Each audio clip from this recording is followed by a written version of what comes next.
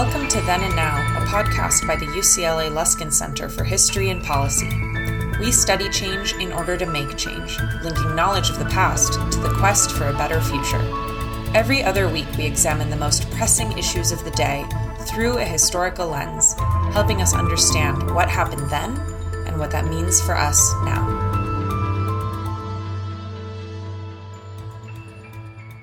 Welcome to Then and Now. My name is Zev Yaroslavsky. I'm the director of the Los Angeles Initiative at the UCLA Luskin School of Public Affairs and a board member of the Luskin Center for History and Policy. I have also had the great honor of serving the city and county of Los Angeles for nearly 40 years, first as a city council member and then as a county supervisor. It's my pleasure to host today's very special episode of Then and Now. It's special because I'm here with Mayor Eric Garcetti, a longtime friend and the 42nd mayor of the great city of Los Angeles. Eric completed his 8th year as mayor this past summer, and if all goes according to plan, with his congressional confirmation pending, he will be headed to India soon as our United States ambassador. He joins us here today to reflect on his quite eventful tenure, the highs and lows, the lessons learned, the great joys, and to share his thoughts about where this city goes from here. Mayor, I can call you Eric, I think. Please. But thank you very much for agreeing to do this podcast. It's my first podcast and probably my last, but I'm honored that it's you. This could be the beginning of something incredible, at least for you. So thank you, Zev, for having me. It's an honor. It will be incredible and lack a lot of credibility. I agree. Let me ask you first, how is the confirmation process going? And give us a window into what's taken so long. Well, the confirmation process has been, from my perspective, going quite well. You know, you meet and confer with senators who are on the Senate Foreign Relations Committee. There's been a lot of activity just in the last few weeks. Many of the colleagues of mine that I went through ambassador school with about a month ago have started to get their hearings, been voted through committee. I can't predict when it will get done, but I hope to have that hearing at least where the real tough questions are asked and the discussion about my nomination would occur in the next probably 3 or 4 weeks. What's ambassador school like? You know, it was funny, Zev. I mean, as somebody like you who's lived a public life, it was half career diplomats who are reaching the apex of their careers, who have spent their lifetime either usually at the State Department, in some cases USAID, and occasionally from Commerce, but mostly from the State Department, who are reaching, you know, this, and some of them have been ambassadors before, but are going through to do that. And half were folks who have maybe come in and out of government service or, you know, have worked in politics. So we, as a group, those of us who have been in politics, kind of brought all of the outside-facing external skills of, for instance, one of the things was facing a tough press conference. Well, I think Zev Yaroslavsky and Eric Garcetti have faced one or two of those before in our lives. So I was happy to kind of share my tips from what it's like to go through that, how to just speak honestly and not be scared by any questions. But then on the flip side, there's a ton of process of how to be an effective ambassador. How do you bring multiple agencies together? Get the CIA and the Commerce Department and the Defense Attaché and the State Department employees to all think together. Something actually being mayor well prepared me for, because that's kind of what I do on a Tuesday, bring different departments together on policy. But there's so much to learn about the State Department, and those folks taught me a lot in a very short period of time. So despite my best efforts to fail out, they passed me through and I graduated. So we'll have some more conversation about this towards the end, but I couldn't help but notice that you've got some pretty big shoes to fill as U.S. ambassador to India, at least two of whom I remember, John Kenneth Galbraith, who was President Kennedy's appointee, and Daniel Patrick Moynihan. Those two come to mind. How do you feel about that, those shoes? You know, I've been reading. They're both kind of political heroes of mine. And so it is very humbling to think about where they and Chester Bowles and Tom Pickering and Dick Celeste, the former governor of Ohio, and others, you know, real giants who have sometimes gone in and out. You know, Daniel Patrick Moynihan was interesting. We both served in the Navy. We both taught as professors. We both served in urban government, both run for local elected office. And now, you know, if confirmed, I'll get to follow his footsteps in India. And, those folks who are both intellectuals and who have served have always been inspiration to me. I haven't had much time to think over the last 20 years. When I was a professor, I used to joke I had all the time in the world to think, not a lot of power to do anything. Now I have a lot of power to do things and not a lot of time to think. I hope as ambassador, I may have the space and place to do both, to act and to convene and to make a difference in the world, but to also think about, to punctuate in a way that when you're an elected official at the local level, we don't get a lot of commas in our life, many periods to finish a thought, exclamations to celebrate something, let alone question marks to ask, what comes next. And I hope that they can be an example for me. One last note is I've been reading John Kenneth Galbraith's book, where he has literally almost a daily entry. It's his journal, and it's notes from an ambassador. Very different time, obviously very different context. But from everything that he ate to the little behind the scenes interactions of what it's like when your president meets with the prime minister or foreign ministers and our secretary of state get together, it's really been enlightening to see the basic work of politics, whether you're an ambassador or mayor, is trying to reach people's hearts. It's to deal with human nature, their needs, their interests, and bring people together to realize it's better when we find common ground than when we just shout about what separates us. Well, good luck, and we'll talk about that a little at the end. This is the Center for History and Policy who sponsors this podcast. So let's talk a little bit about your take on the history of Los Angeles as you considered running for mayor, even for the city council, and in your conduct of the office. What about the city of LA has informed your time in office? What did you draw on from LA history? What mayors of your have you found to be particularly noteworthy in your career?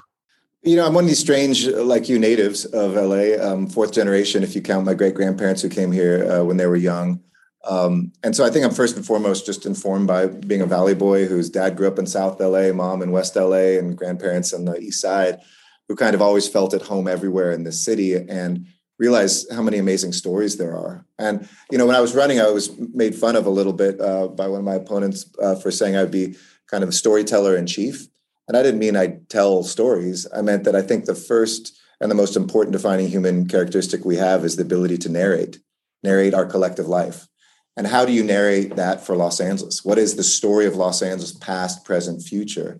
When very few of us get the real honor of going deep into people's lives in the diverse geography and cultural, pockets of Los Angeles. We all drive through it, so we're like, we know LA. But when's the last time, you were down in Canterbury Knolls or spent time in Wilmington or really went deep and listened to folks that are out in Porter Ranch or, in Lincoln Heights?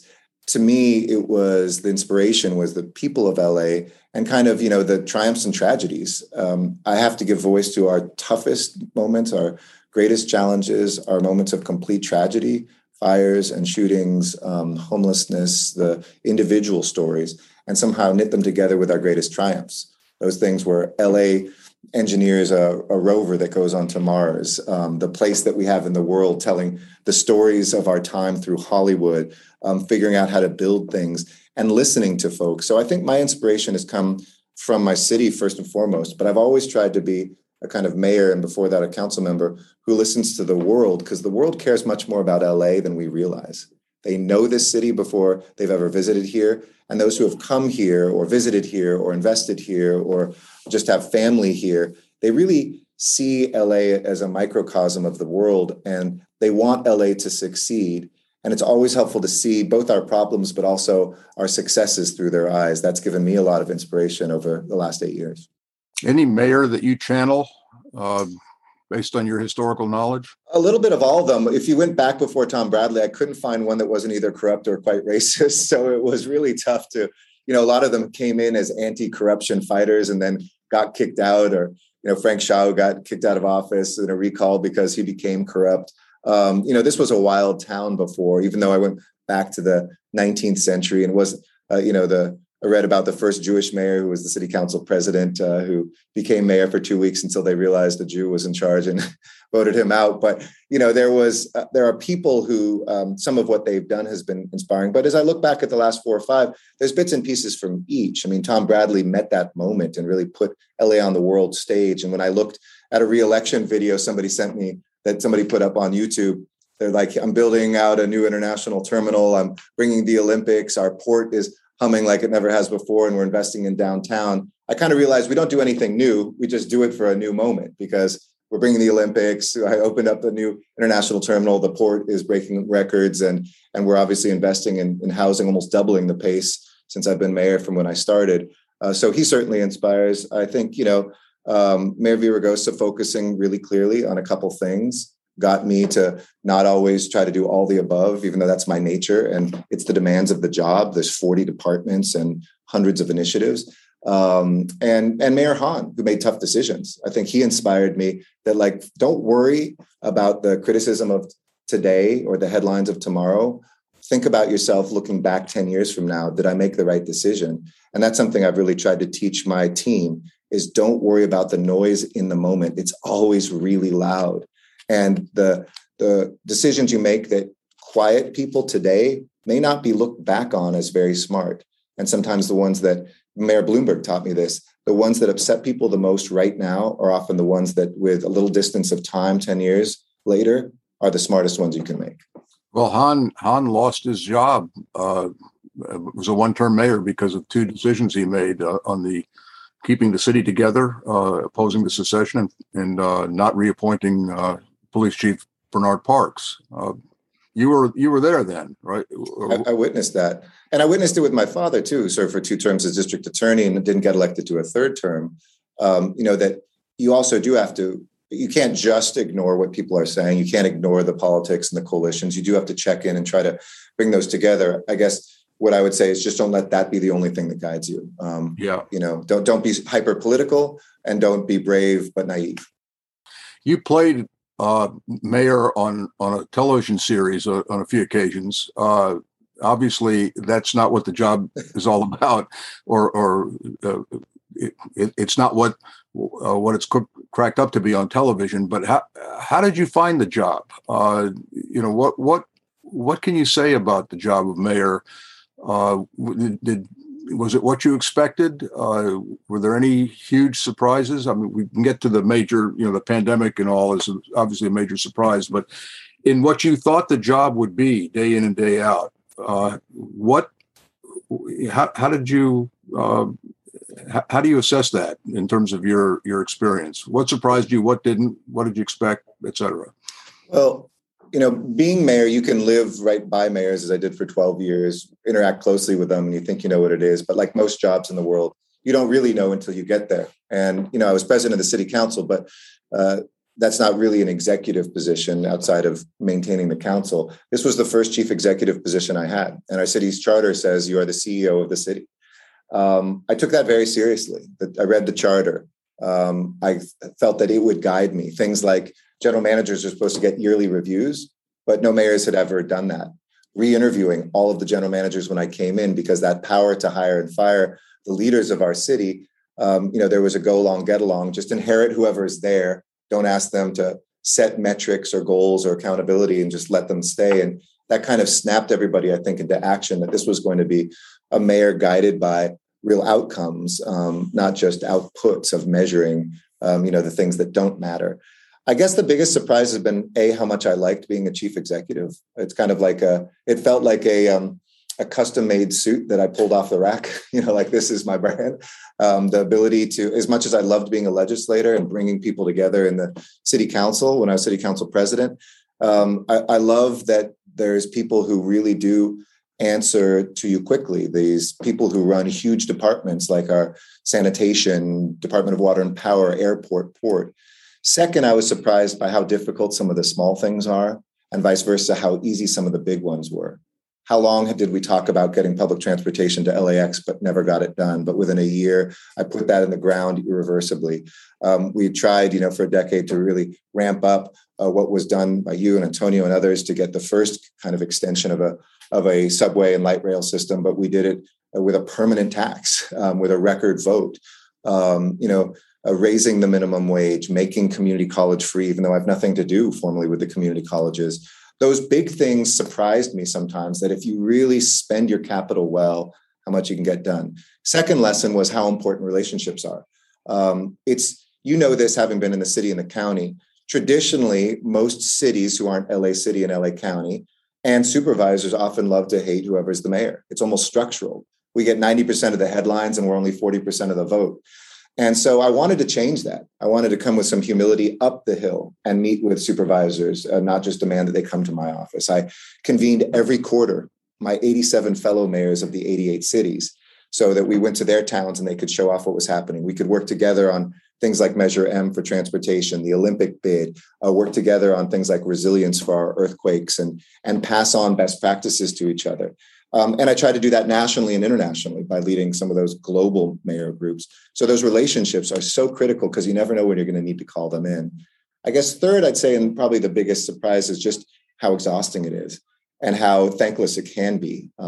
I feel it's the best job I will ever have, Zev. I'm very much convinced, and many mayors and ex-mayors told me this especially. But I'm reminded of what somebody recently told me President Kennedy was asked about a year into his presidency. What do you think of the job? And he said, best job in the world, just not right now. And I think that's kind of where we're at. As I watch mayors who are very popular and could get reelected to a second term in Atlanta, Seattle, saying, I'm not going to run for a second term. As I talk with my fellow mayors in this toughest couple of years where people's homes are attacked and people are just, float any idea and social media just like rages against it. That space in that place, yes, to work hard, to deal with critics, which is part of the job, but not to have the noise dominate so much. And for people to dehumanize the human beings in these positions is something that worries me for whomever will come next or look at these jobs everywhere. We saw that happen in the House of Representatives. It's become that in the Senate. Our national politics are infected with that more in a partisan way. But it's almost like the Trump era gave everybody permission to be a-holes to each other. They gave everybody permission to, if I feel righteous about my cause, I don't have to worry about that being a human being. Just rage at what you're unhappy about instead of finding any common ground for compromise, work together, and building community. So you raise a question I was going to ask you about just the tenor of politics and the political discourse, not just locally but nationally, internationally for that matter. How do you deal with that? How do you filter out the noise, as you call it, and focus on what's important? You got to just keep showing up. There's days you don't want to get out of bed. All of us felt that in the last year and a half. But imagine, leading the city through the toughest decisions of not only my lifetime, but maybe the city's life around COVID and closing businesses down and telling people what they could and couldn't do, trying to prevent people from dying and filling up our hospitals. I think you have to keep showing up and modeling what humanity looks like, being humble enough to admit mistakes. I loved, it was the most exhausting time of my life, and I think I did it 97 times, but primetime briefings on COVID to the city, you have to build your own relationship with your people and you have to tend to it. In other words, you have to keep letting them know who you are and letting them know who they are. Telling those stories so that if somebody, is upset because, the vaccine clinic went down or the testing clinic went down for one day because people didn't want to show up because they weren't sure because of the unrest on the street. And the buzz is that the city's closing it down to punish protesters against police, which couldn't have been further from the truth. You just have to show up and say, no, calmly, that's not what happened. The volunteers who we depend on themselves wanted to take a day and we'll be back open tomorrow and just keep going. You have to show that there is still some sensibility, some maturity out there, some calmness. And though your temptation is always to fire back when things get fiery, I don't think that's really what people want in leaders. I think they actually, as much as the media dines out on it, certainly social media does on the conflict, they actually want people who work well together, or at least are trying to work together on most things. I also think it's important to keep some rootedness. You've had this with your family. I said early on as mayor, I wasn't going to go to 5 or 6 events every single night. So I figured out a way to do 5 or 6 recordings that people could play at their fundraisers for charities and other things, but to be home with a daughter who at the time was 1.5. Chamber of Commerce won't remember if I was there 8 times in 8 years or 3 times in 8 years personally. But my daughter would remember if I was home. You sure And will. so, I think that's the other thing that roots you and helps you get through it, realizing you are not the mayor. That is your job. In my case, I'm Eric Garcetti. I'm Maya's daddy. I'm Amy's husband. And I'll pour everything into my job, but that's what it is, a job. And you have to be able to not define yourself by the title. So when you ran in 2013, your slogan, basically your message was back to basics. As you look back over 8 years now as mayor, what grade do you give yourself on getting the city back to basics? Well, I think mostly, maybe 2/3 of it, I would give it and I always hate these grading things, but I'd say we achieved what we wanted to do. We saw, since Reardon No Investment, who never wanted to raise rates for water and power, no investment in our DWP, so that literally we had wires holding up the poles. We had huge pipes bursting like we saw at UCLA my first year. I mean, there had been disinvestment. Our sidewalks were broken. Our streets every year that I had been in office, and probably from when you started, had gone down in the rating. Now you look at it, every single year they went up, more sidewalks fixed than ever. We're investing 3 times the amount in pipes and in our power poles.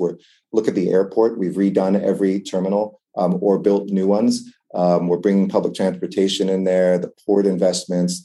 I mentioned Measure M. So those basic things that people depend on, I think we've come so far. The flip side, though, and having been a former council member, is a lot of how you feel about the city is what you see in the city. And I think the crisis of homelessness, and put that into a pandemic interaction where people, it seemed like our freeways and our state partners stopped painting out graffiti, and nobody should have moved anybody who was an encampment, so they grew even more. It's tough to not move through the city and say that's a pretty basic thing that we need to all pour 100% of our energy into, which is something I shared with the governor. He put in his budget, the cleaning up of our freeways. We're putting a whole core of folks out there to just spruce the city back up. But we also have to get real, I think, about the conversation around homelessness in a city that's pouring more into it than any local set of governments in the history, at least in modern history of the country, that we're not going to end homelessness until we get to some root causes and some real comprehensive solutions that require federal government, a right to housing, making maybe Section 8 or housing choice vouchers an entitlement instead of just a random lottery for 1 out of 8 people, a mental health system that prevents people from getting there in the first place, and seeing this as a reflection of an unequal economic system and insufficient housing that we have not built for 40, 50 years. So I think, it's difficult to look at the city and not say that we're collectively failing when it comes to that, though I do think good things are starting to happen even in these recent months and will in the next few years from what we've queued up. But the other piece, holding government accountable, don't take my word for it. Bloomberg, What Works Cities, which looks at every big city in America, looked at LA. We were the only city to win gold, and the next year, one of only 2 cities to win platinum for the way we kind of get down to governing through metrics, accountability, open data. The way that we've managed it, I think we've changed the culture. And that will never make a headline. That's difficult to see. But if you talk to some of the folks that were here a decade ago versus now, there really is a culture of accountability from the public servants that I think we all depend on, from our parks to our streets to other things that might not have been across the board before. So the homeless issue, as you know better than anybody, is kind of the metric that everybody is measuring city performance, county performance, state performance in. And people are furious, angry, perplexed, flummoxed. Why is it? And it's not a new issue. It's an issue that's been around a century or more. What can you say about what your administration, prior administration has done? More importantly, what would you say to the next mayor? What needs to be done?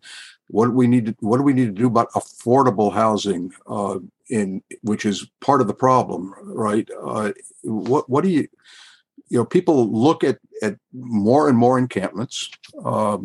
And I think part of the problem is that there are encampments and with tents, and it looks much bigger than it was 10 years ago.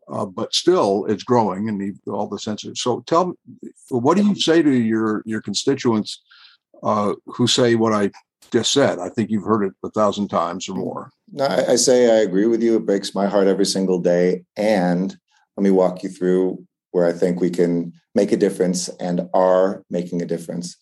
Trauma meets high rent is what homelessness is, simplified.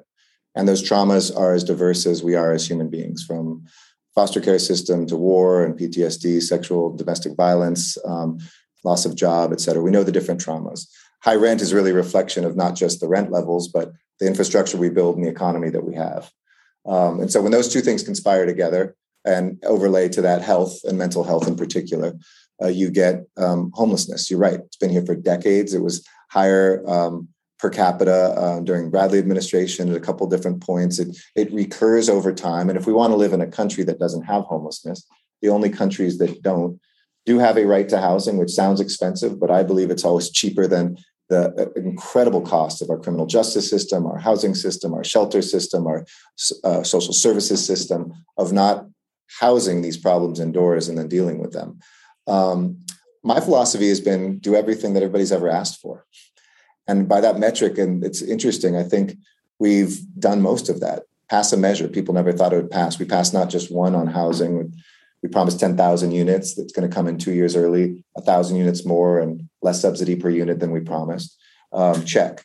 A second one, the county passed a 1/4-cent sales tax that I leaned into with Supervisor Ridley Thomas at the time. Nobody thought it would pass. That passed. Check. Get an inclusionary zoning or linkage fee thing, which has been talked about. It's essentially a fancy way of saying when you build housing, make sure that people who build market rate housing have to pay into or build affordable housing. That's been talked about since Tom Bradley tried to do it in the mid-'70s. We got it through. Check. Get the state engaged and involved. I went up when it was Governor Brown. He said, homelessness isn't our problem. That's your local problem. But leading the biggest city mayors, the top 11 cities at the time, we got him to come in. And now Governor Newsom has added to that. Things like Project Room Key, which allow us to put people into hotels when they're available. Project Home Key, which allows us to buy existing buildings. We're doing with them. We did 20 of those buildings just last year alone. Shelter, people said we needed more shelter.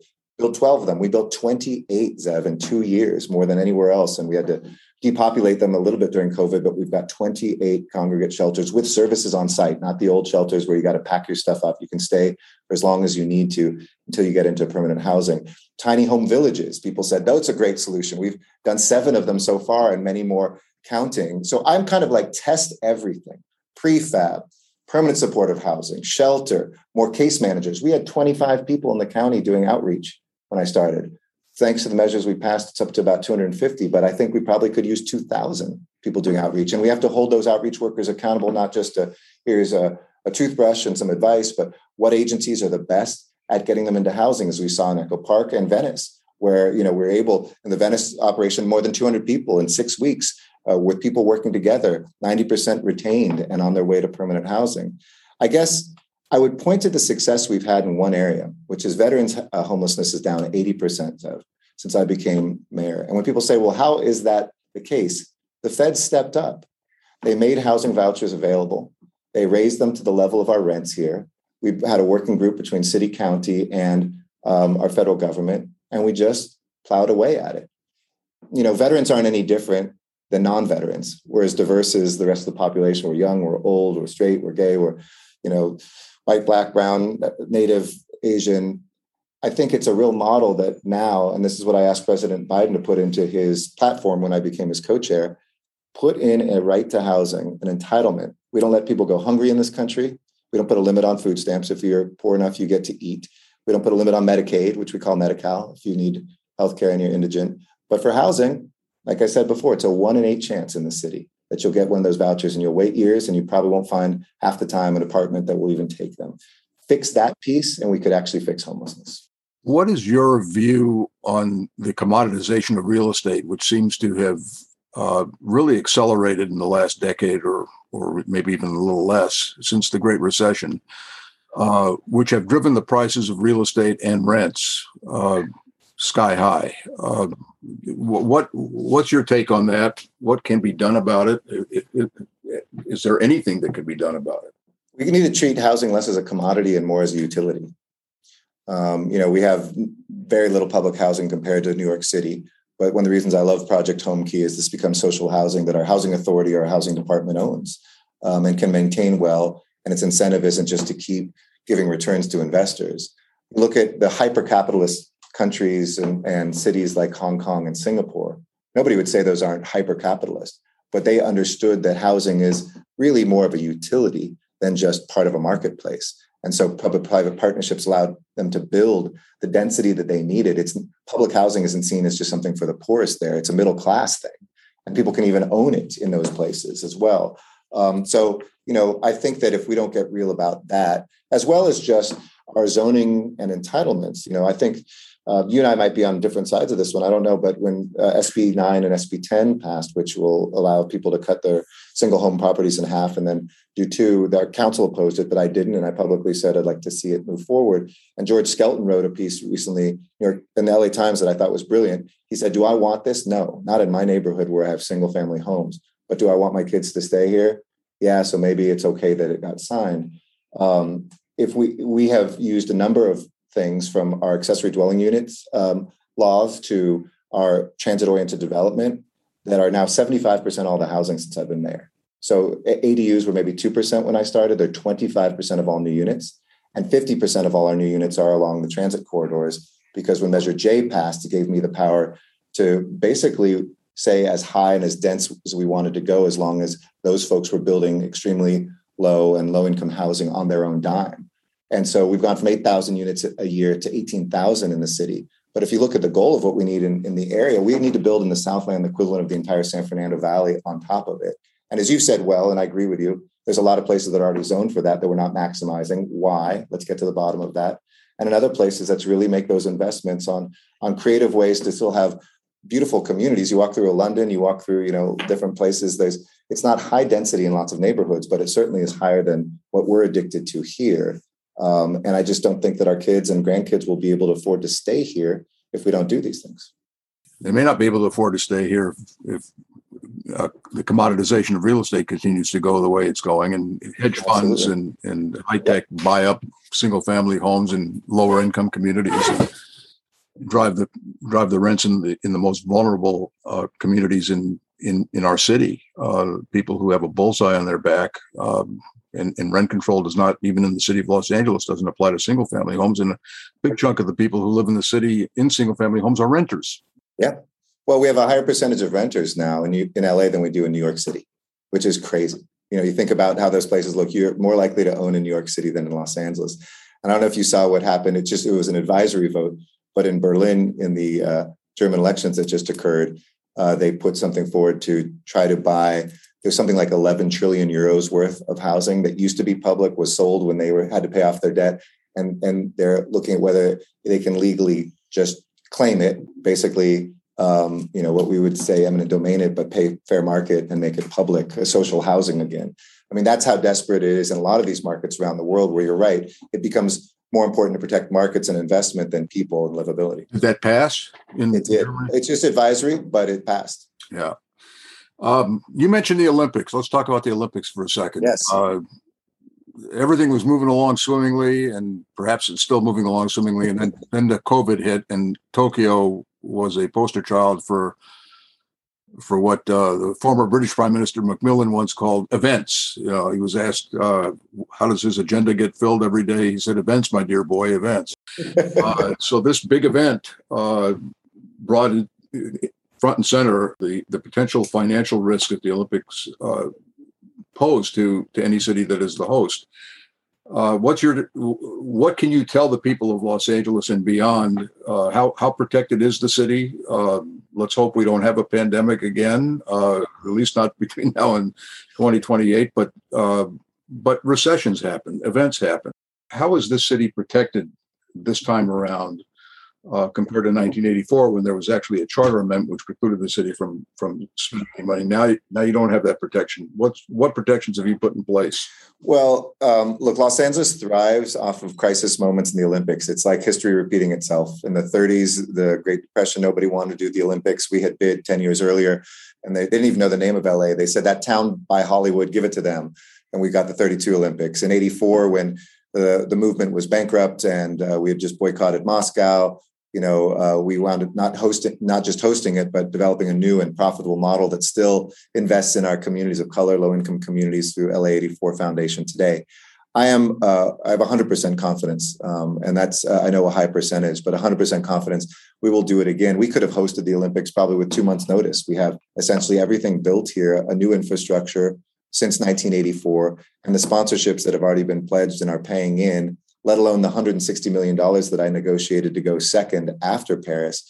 we already have positive cash flow coming in and investing in our communities. And even if, God forbid, there was a pandemic or people couldn't come, I still think we would see a net gain. But not just a financial net gain. We have to ask ourselves, who do we want to be and what do we want the legacy of these games to be? One is, I hope it's a rebooted Olympic movement, which is a very utopian idea, by the way. I know sometimes it gets criticism from the far left or the far right. There's nothing more utopian than the idea. And I think the practice, as one African Olympian told me, like when we march in, all the nations are equal. I feel as equal as the Americans and the Europeans and everybody else. It's the place where North Koreans and South Koreans eat together in the athletes' village. To me, it is a movement I've always loved because of its positive social qualities. But here we want to say, who do we want to be as Los Angeles? What face do we want to show off to the world, not just of LA, but of America, where we haven't hosted since 1996 Summer Games? To me, that's going to be about social inclusion. That's going to be about building out an infrastructure, but not making the mistake most cities do of building an infrastructure for the Olympics, which only lasts 2.5 weeks, and then hoping it works for the people. We passed all of our measures for the people. Measure M had nothing to do with the Olympics. It had to do with us. The airport we're improving because we need to improve the airport, and so on and so forth. We'll make it work for the Olympics, but we inverted that. Lastly, the protections. I fully believe and predict that before we get to the Olympics, the remaining risk, which we had to take on just as a legal measure, the city will probably be bought out of. And I think there's insurance that can cover that so that we could have the nonprofit LA 28 committee, basically, as we talked about in our bid, take the city out 100%. So you don't have to take my word for it. But the question is going to be for the city, the money that's produced, and we're doing the games agreement right now, how do we ensure that the public has a say in where that gets spent in the future, so that as club sports expands, and if you're a low-income child, your parents can't afford the way sports has moved away from little leagues to traveling teams. And how do we ensure that Black and brown communities get swim lessons like we're doing right now with the early Olympic money? How can we produce winners that might be in those Olympics growing up in some of our poorest neighborhoods today? And how do we keep that going afterwards? So I know we will make a net gain from this. I know it will have an incredibly positive impact, but I think the challenge for all of us is, what do we want to show to the world? How do we want to have built enough housing to deal with homelessness by then? What sort of transportation woes will we have addressed and improved traffic by then? Because long after folks leave from the Paralympics and the Olympics, everything else is left behind for us. So think about yourselves, think selfishly, and I believe the games will be successful, not vice versa. One of the principal sources of revenue for the games is ticket revenue. And if nobody's traveling, that was part of Tokyo's problem, right? Among other things, they had a capital issue too. But when the games finally hit, they had a ticket revenue problem. What kind of the insurance policy that you're talking about? Have you gotten that? Has the Olympic Committee gotten that yet, or is that? No, I don't want to get ahead of the committee, but I think it's pretty strong, and I think there's folks who have absolutely said they would, underwrite it at some sort of cost, and the sorts of sponsorships that are already coming in are above even early estimates. So I feel very confident. You're right. It's about a third. The Olympics gives you about a third. A third comes from sponsorships, though I think that will grow to as much as half. And a third traditionally from ticket sales. But, Casey Wasserman, who's our chair, who really understands the economics of sports, has done some marvelous things. Like, for instance, we get to sell ticket packages to other Olympics leading up to 2028 on behalf of not just the U.S. kind of packages, but other countries as well. So there will be revenues from whatever Olympics happen. I really do think Tokyo will be once in a lifetime. And it was a very unfortunate moment. I mean, forget the Olympics. God help us all if in 7 years the world is not traveling. We've got bigger problems than the Olympics to contend with economically. But even in that case, I think there's enough of a cushion that you could, off the TV rights is really where the money is made. And people loved watching the Olympics even when they're in Tokyo without fans. So we talked about homelessness. The other big issue you've had to face, and probably those two issues, pandemic and homelessness, will define your memories of this job, at least the latter part of your administration. You get high marks for the role you played in bringing the city and the region together.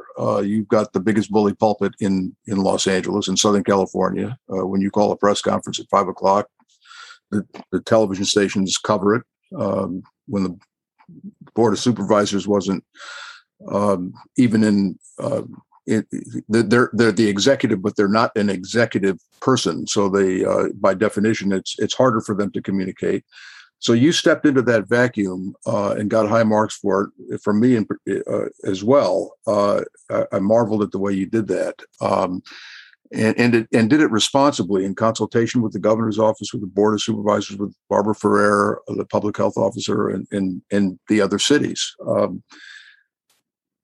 You spoke to my class, you may recall, about a year and a half ago, of my public policy class of graduate students. And I hope I'm not burning you. You asked it to be off the record, but it's a year and a half ago. So. Go ahead, it's fine. And you're going to be in What's India. Off the record, as they say to politicians. You'll be in India. They can go find you in New Delhi. But you said you made an observation about the governance framework of this region of Southern California, LA County and beyond. If my memory serves me correctly, you said something to the effect, you're not just the mayor of Los Angeles, you're the mayor of LA County, you're the mayor of San Bernardino and Riverside and Ventura and Orange, all of whom, portions of which at least will hang on your every word. And you expressed some frustration about the governance. Would you care to share that with a broader audience than my 30 students? Sure. I mean, I think, look, if we're honest with ourselves and put aside all the power that we hold, and I've often said the power that you have is reflective of what you're willing to give up or share, not just what you're willing to cling to. I believe that we would design, if we knew this was going to be a 19 million person metro area, the third largest metro economy in the world, basically tied for second with New York after Tokyo.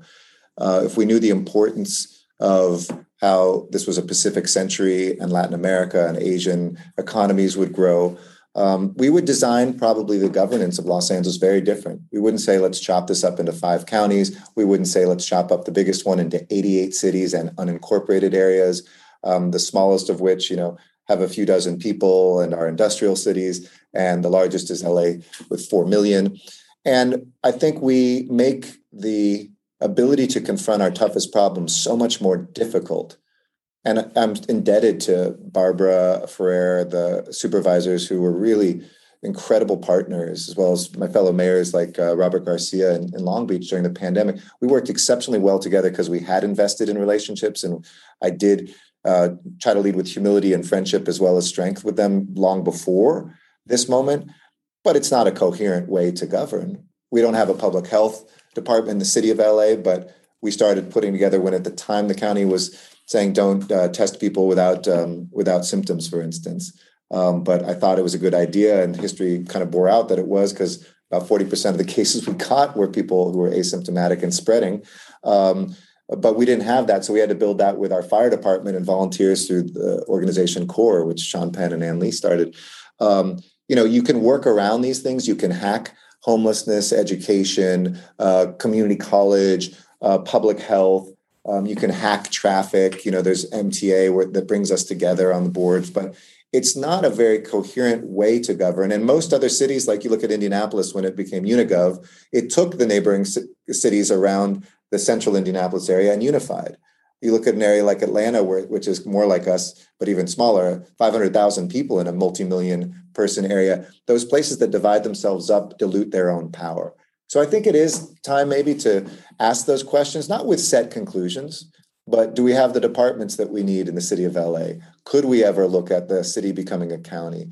I don't hold out hope that I think many of the other 87 cities would say, hey, let's form a big city all together, because I think that identity is so clear, but maybe some authorities could transcend the lines to allow solutions to traffic and homelessness not to be held up by the differences between city borders, when most Angelenos don't always even know where they live. I have people from Glendale, for instance, come up to me all the time and say, hey, I voted for you. And when I ask them where they live, they say Glendale. I'm like, you couldn't have, but thank you for your vote.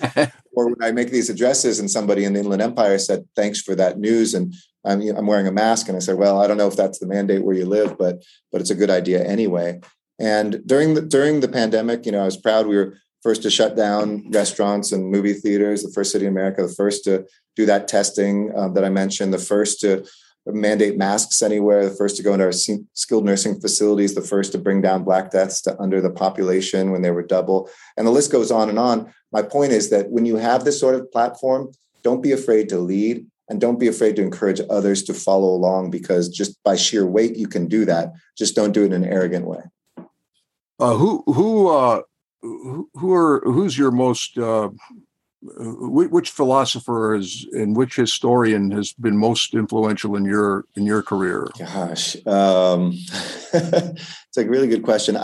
Philosophers are less kind of, I think, the classics than pulling together stuff that crosses between religion and philosophy. So yeah, there's the Spinozas of the world and others, but it's studying the Talmud with my rabbi Sharon Brous during some of the toughest moments. It's Indian classics like Ramayana, the way that I read Unamuno, a great Spanish kind of philosopher and writer over the years. I wouldn't say any one person. I'm pretty eclectic, and I do think that it's difficult to find heroes and pure truth speakers. But if you put together enough things that resonate with you, you can find those guides.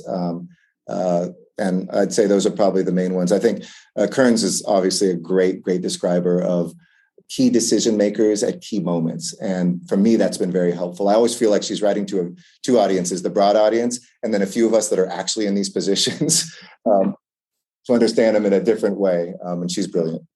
Yeah. Tell our audience a little bit about what you expect in India. First of all, why did you accept this post? Mayor of Los Angeles, ambassador to India. What's the nexus? It's a simple reason.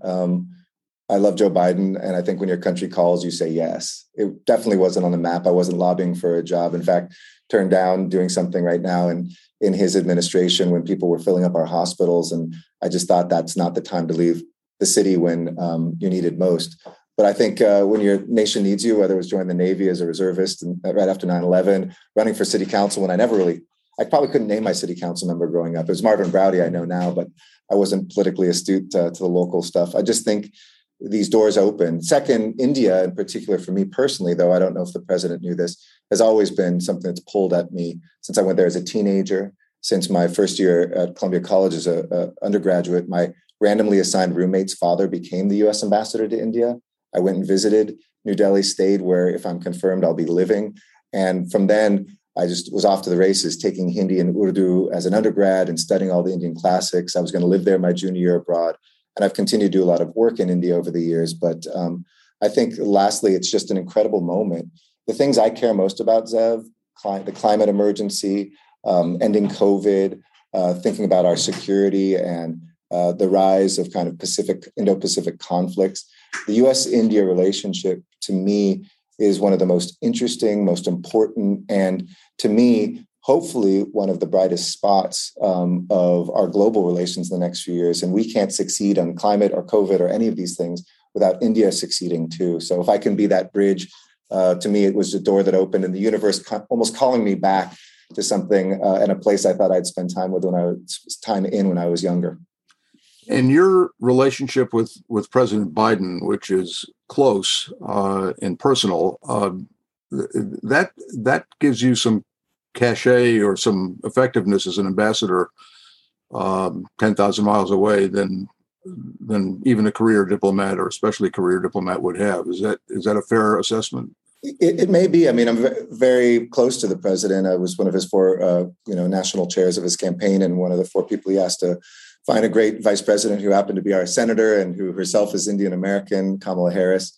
And I hope that relationship, when you're ambassador, it's interesting. People think you work for the Department of State, and certainly you work, you're employed by the Department of State, but you're in charge of all the American agencies, and you're technically the president's envoy. So I'm going to, of course, consult closely with the Secretary of State and everybody at the National Security Agency. But if you look at how those positions are designed, it's really to be that envoy for the president. The president essentially is representative in country. And to me, I think that's worthy of the respect we should have for India. And in fact, if you look at those great envoys in the past, it was that they were close to the president. And when we get difficult moments or great moments of opportunity, they need to know that you can speak for and get to the president quickly, something that, if needed, I can absolutely do. So I hope that for India, they're as excited as I am to have that close relationship with a president I know who is so fond of this country and that reflects the people-to-people ties embodied in Kamala Harris, but also every Indian student that studies here and every person who's ever been there from here, that I've never been, in my opinion, stronger. Well, you've been very generous with your time. I have a feeling we haven't heard the last of Eric Garcetti, even post-ambassadorial life. And we look forward to having you back in L.A. It's your hometown. Who am I to invite you to come back to L.A.? You can. Well, as they say, each Passover next year, if confirmed, in Delhi. Yeah, exactly. So I look forward to keeping in touch with you too, Zev, and hope to, if I'm confirmed, really host a lot of LA while I'm in India, and can't wait to come back after that. Well, India is on my bucket list, so be prepared. Sounds good. I'll keep the tea hot. Thank you. Thanks, Zev. Thank you so much to Mayor Eric Garcetti for spending this time with us on Then and Now. And I want to thank Professor David Myers, who leads the Luskin Center for History and Policy, and to the very able Maya Ferdman, the producer of these podcasts and many other things. And of course, to you, our audience, thank you for listening and have a great day.